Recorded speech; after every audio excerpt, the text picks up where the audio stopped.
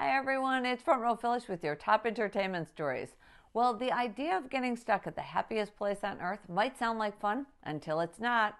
Shanghai's Disney Resort suddenly suspended operations on Monday due to COVID-19 measures. These measures directed visitors and staff to stay in the park until they test negative for the virus. After last weekend's episode of SNL, it's safe to say that Jack Harlow isn't afraid to laugh at himself. The rapper openly made jokes about himself during his monologue, and part of the skit poked fun at his Kentucky roots. Overall, Harlow not only put on a good performance, but shows good sportsmanship as well.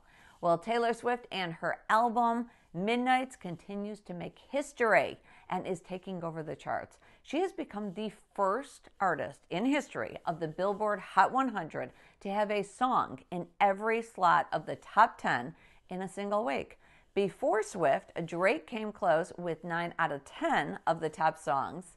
And Swiftie fans, she has officially announced her tour dates for 2023. You need to check your local listings for upcoming dates in your area.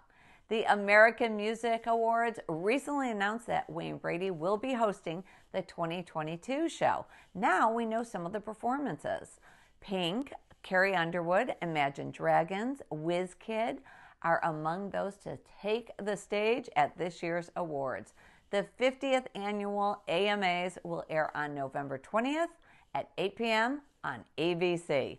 For all this information and more, just go to frontrowphyllis.com.